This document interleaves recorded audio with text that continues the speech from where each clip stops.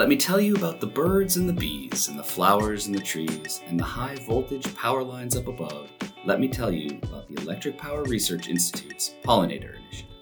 Welcome to EPRI Unplugged, the podcast of the Electric Power Research Institute.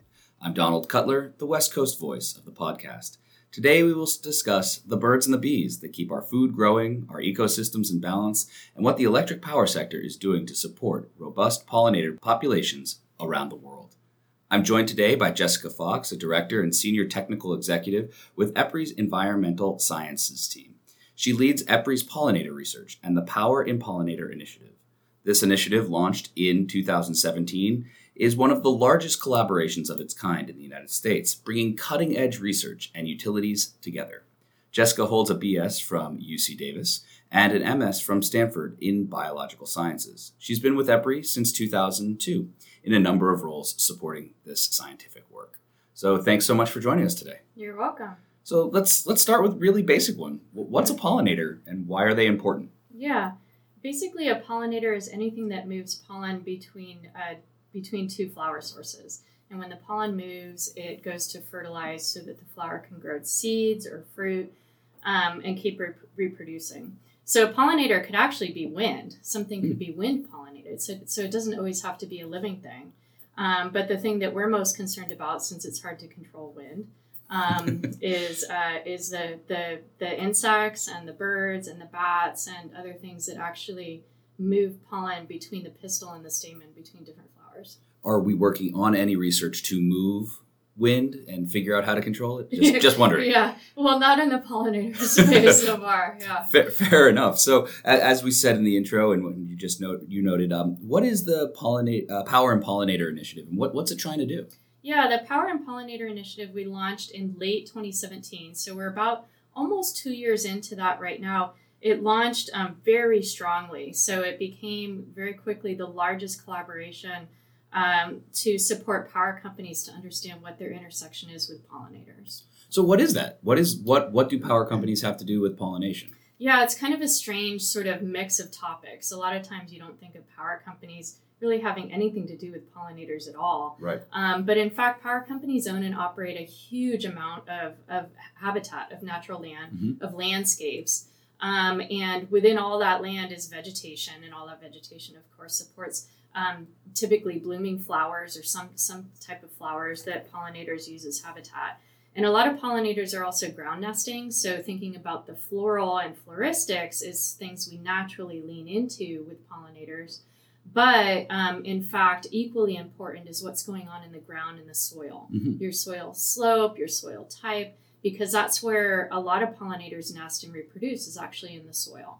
So it's the combination of kind of what's going on in the vegetation as well as within the soil. And the power industry, a very old industry, has a lot of real estate assets, right, either that they have fee title to and that they own, or that they just have responsibility to manage through easements and leases. So between fee title, easement, and lease, you're talking about millions of acres around the world. I mean, that's millions of acres around the world that power companies intersect with. That gets me to my next question. They own a ton of land, but they also need to keep vegetation away from their facilities. Could you talk a bit about this balance and the role that EPRI plays to ensure a safe power system as well as a robust pollinator environment? Yeah, that's a fundamental question, right? That's exactly the right question to be asking, actually, for the Electric Power Research Institute. Is the core mandate, as you probably heard in your other podcast, is safe, reliable, affordable electricity, right? Exactly. And environmentally responsible, right? It's a tough four balance, right? Yeah, how do you balance these things? So if your fundamental thing is for the power company to provide kilowatt hours, so power at the plug. If the power went out and a company got a call, hey, my power went out, and the company said, don't worry, we're going to have it back on tomorrow. We're working on protecting bees right now, and you just have to sit tight, right? I don't think that would go over. There's not a good balance, right? No. I mean, your customer or your hospital or your school, electricity is a fundamental thing that we've all come to rely upon. We've also come to rely upon pollinators, of course, because 1 in every 3 bites of food is pollinator dependent. We need these pollinators. So how do we sort of balance these needs that we really depend on? And that's what we're looking at in the Power and Pollinator Initiative. So if you're at a substation, for example, there's requirements for your vegetation height to manage your substation. Some of these are legal requirements. You have to keep it down to 4 inches or 6 inches within a substation. Within a hydro facility, maybe 4 to 6 inches of your upland vegetation. A lot of it, sometimes it's required as turf grass, so lawn that doesn't support pollinators really at all. So what we're looking at is where are there opportunities that maybe these regulations or best practices or vegetation management that have historically been done, maybe they can be modified so that you get multiple uses of your property. Yeah. A really good example is solar sites. So when you put in solar panels in this transition to the future power system, big push on solar and renewables. Well, let's really be thinking about when you put in your solar site, how can you do it in a way that's friendly to biodiversity, that is friendly to how water moves, to watershed and watershed management, stormwater runoff. And there's ways to set up these solar projects so that they're not having such a huge negative impact on biodiversity and pollinators and the soil health and erosion. Yeah, I mean, that makes perfect sense. And we kind of touched on this. Obviously, we care about this because we like eating food, and that's a good idea. But why would a power company want to jump in on this for, why would they be involved in this? Yeah. So, I mean, this is really an enormous opportunity for the electric power industry and, frankly, any other industry that has to manage land to jump in and support something that we all really have a responsibility to help contribute to. Even your urban homeowner, how they manage their front garden and their backyard. There's a role for everybody on this topic of pollinators. It is a fundamental ecological and social issue to protect. Even if you're not into the general concept of protecting biodiversity for its inherent value. Let's just say that that's not important to you, the inherent value of species. That's fine. Well, what is important to us is eating. And we need nutrition, we need vitamins, and we need these species. If you think about pollinators and there's technology, let's talk about technology. Could you replace bees and hummingbirds with a technology? Well, there's drones. A drone could do that.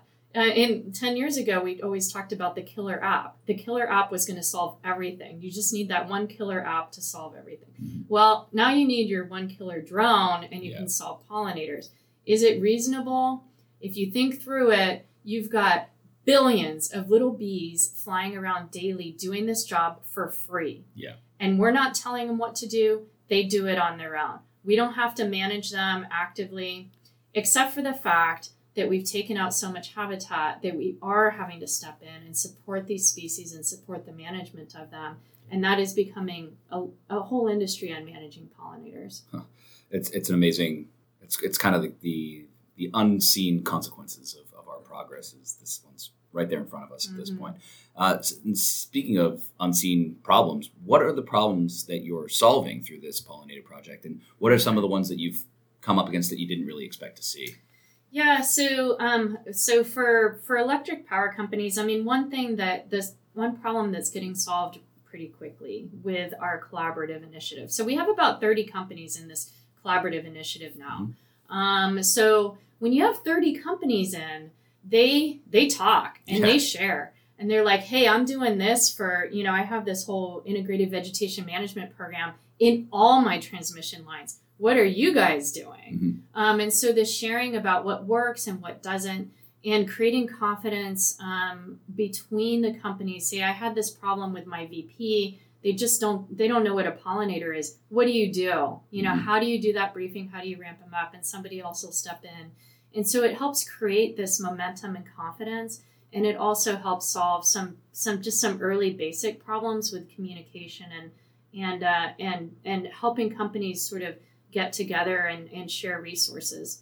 In the longer term, we're going to create solutions for deeper technical questions. Mm-hmm. So if you have $10,000 to do a project, where should you do it? Right. And we're creating GIS tools that map pollinator habitat So you know where you should do a project based on proximity to, say, an agriculture area. If you want to support pollination services to increase orange supply or blueberry production or apples or whatever, where should you put that project based on the land that you have management control over? I like apples. That seems like a good idea to me. So switching gears a little bit into some of the news we've seen recently, we saw one of the largest increases in monarch butterflies in recent history this last year, according to a number of researchers. Is this the start of a trend, or are we seeing a result of extreme weather impacting birth rates of this particular pollinator?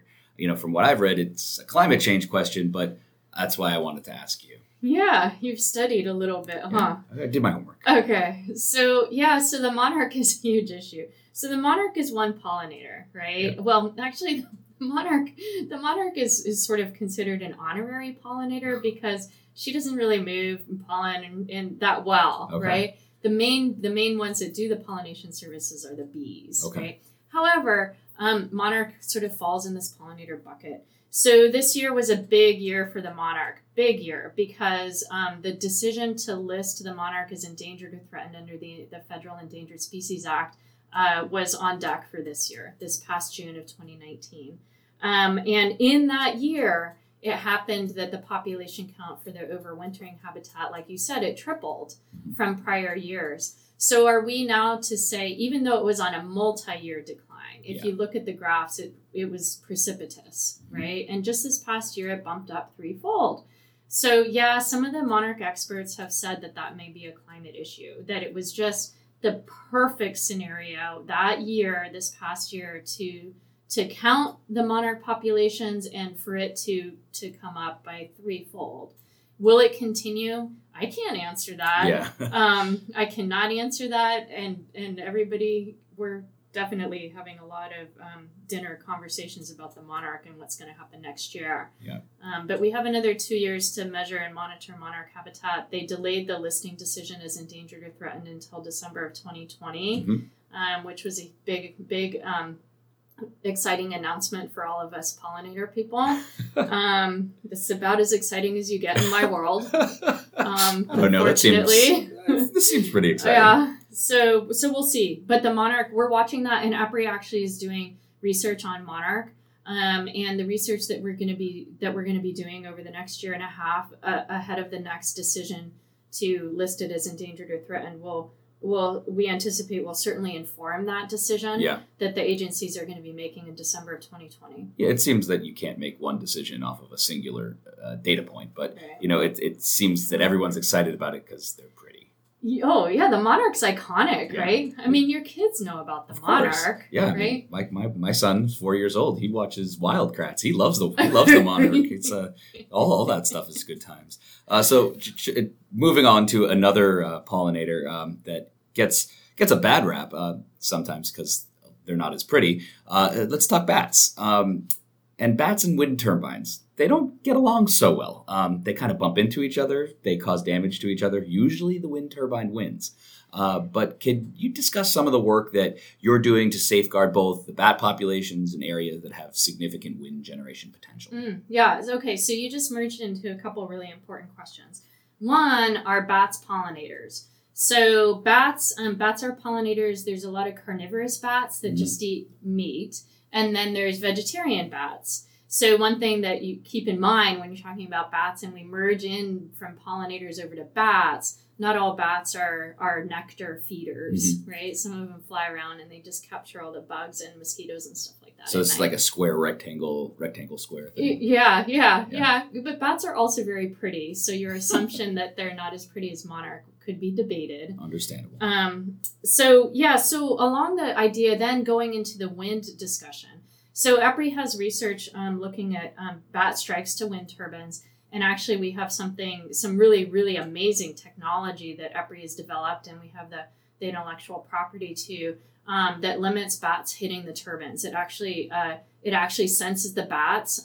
Bats uses echolocation, and it senses the echolocation off of these turbines, and it slows your turbines down automatically. So when the bats are coming, it slows your turbine rotation down. And it's reduced bat mortality by 80%. Wow. So it's quite amazing. It's actually really, really fundamental solution to bat strikes on wind turbines that can be applied worldwide. 80% is impressive. It's huge. It's a huge, huge, huge number. That's one thing, working at EPRI that, when you hear about that, I didn't even, I'm not even a lead on that project. That's Christian Newman and John Goodrich Mahoney. I'm just so proud that that was developed, that they worked on it.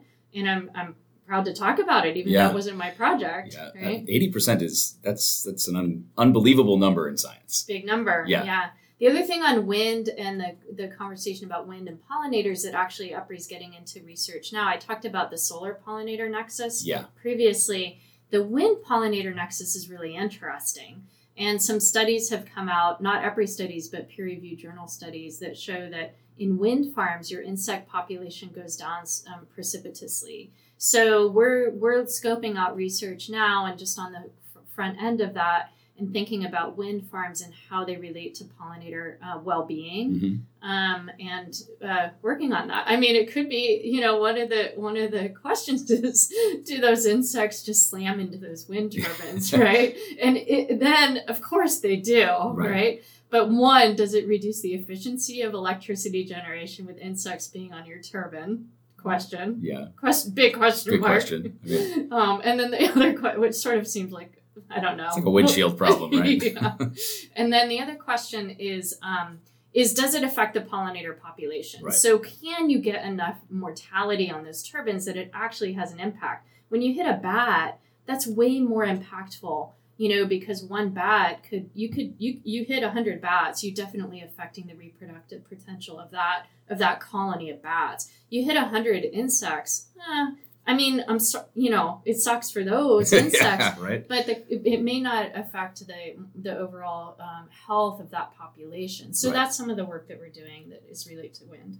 Excellent. And I wouldn't have even thought about that. But it makes perfect sense as I drove here today and had to clean off my windshield. We have full-time jobs. Exactly. We get to think of all these things. And I like talking about them, and that gives me an awesome excuse to talk to really interesting folks like you on this podcast. So what should people know about the pollinator space that they don't know? I mean, it's kind of trickling out there into the zeitgeist, but bugs and stuff, don't think about it all that much. All right. They're real important, right? Yeah. Okay. A couple things to know is not all bees sting. Okay. So when you're at a picnic, and I'm just getting down to brass tacks, what should you know? And when you're taking your kids out, right? Okay. So pollinators, it has a very personal touch to it. Mm-hmm. We all interact. We all eat food, right? So you have a connection to pollinators. You have a responsibility to pollinators as a group, as a biological community. You have something that you can do to support them. And you need to think about and identify what that is based on where you live. Do you own a house? Can you manage a garden? Do you reduce your herbicide or pesticide use within your own property? What kind of food do you eat that relates to pollinator health and well-being? Can you make purchasing decisions that better support how those agricultural systems are done? So you have a role in this issue. Okay, so when you're at your picnic, and you're sitting there and your kids are going nuts because you're eating your hamburgers and hot dogs and the dang bees are everywhere. Yeah. Okay, bees are vegetarian. So why your bees want to get on your burger?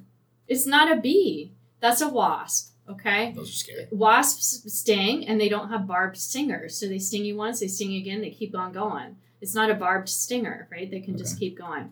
That's not a bee, that's a wasp. Bees are aggressive. Wasps can be aggressive. They're very territorial and they want your burger. Okay. So if you run around, you're like, I hate bees. They sting. A lot of bees don't sting at all. Mm-hmm. And the bees are not the ones trying to get your burger. All right. So we've got to watch out for those wasps. Yeah. They're the bad guys, I guess, here in the picnic arena. I don't know if they're good or bad. I'm just clarifying that when people say, I don't want to support pollinators because they're going to sting me, think again. Okay. Because the majority of bees are not, if they do sting, it's not a big sting and they don't have barbed stingers. You don't have to freak out about it. Yeah. I catch bees constantly just with I go up to flowers and I catch it with my hand. If I don't have my net, I just catch the bees with my hand. It's fine. Yeah.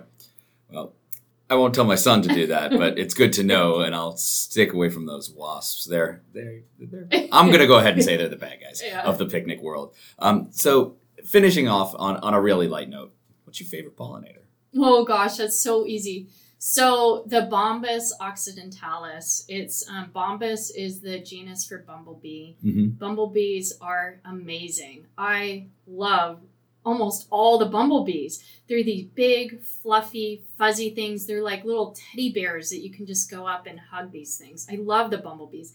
And when they fly, they have this very low, like, it's not like a zzz, annoying thing. It's this very low, very mellow, very grounding vibration on the bumblebee. So mine is the Bombus occidentalis is the western bumblebee. It's a declining species. It's rare. It's hard to see. I recently observed it at the UC Davis Bee Garden.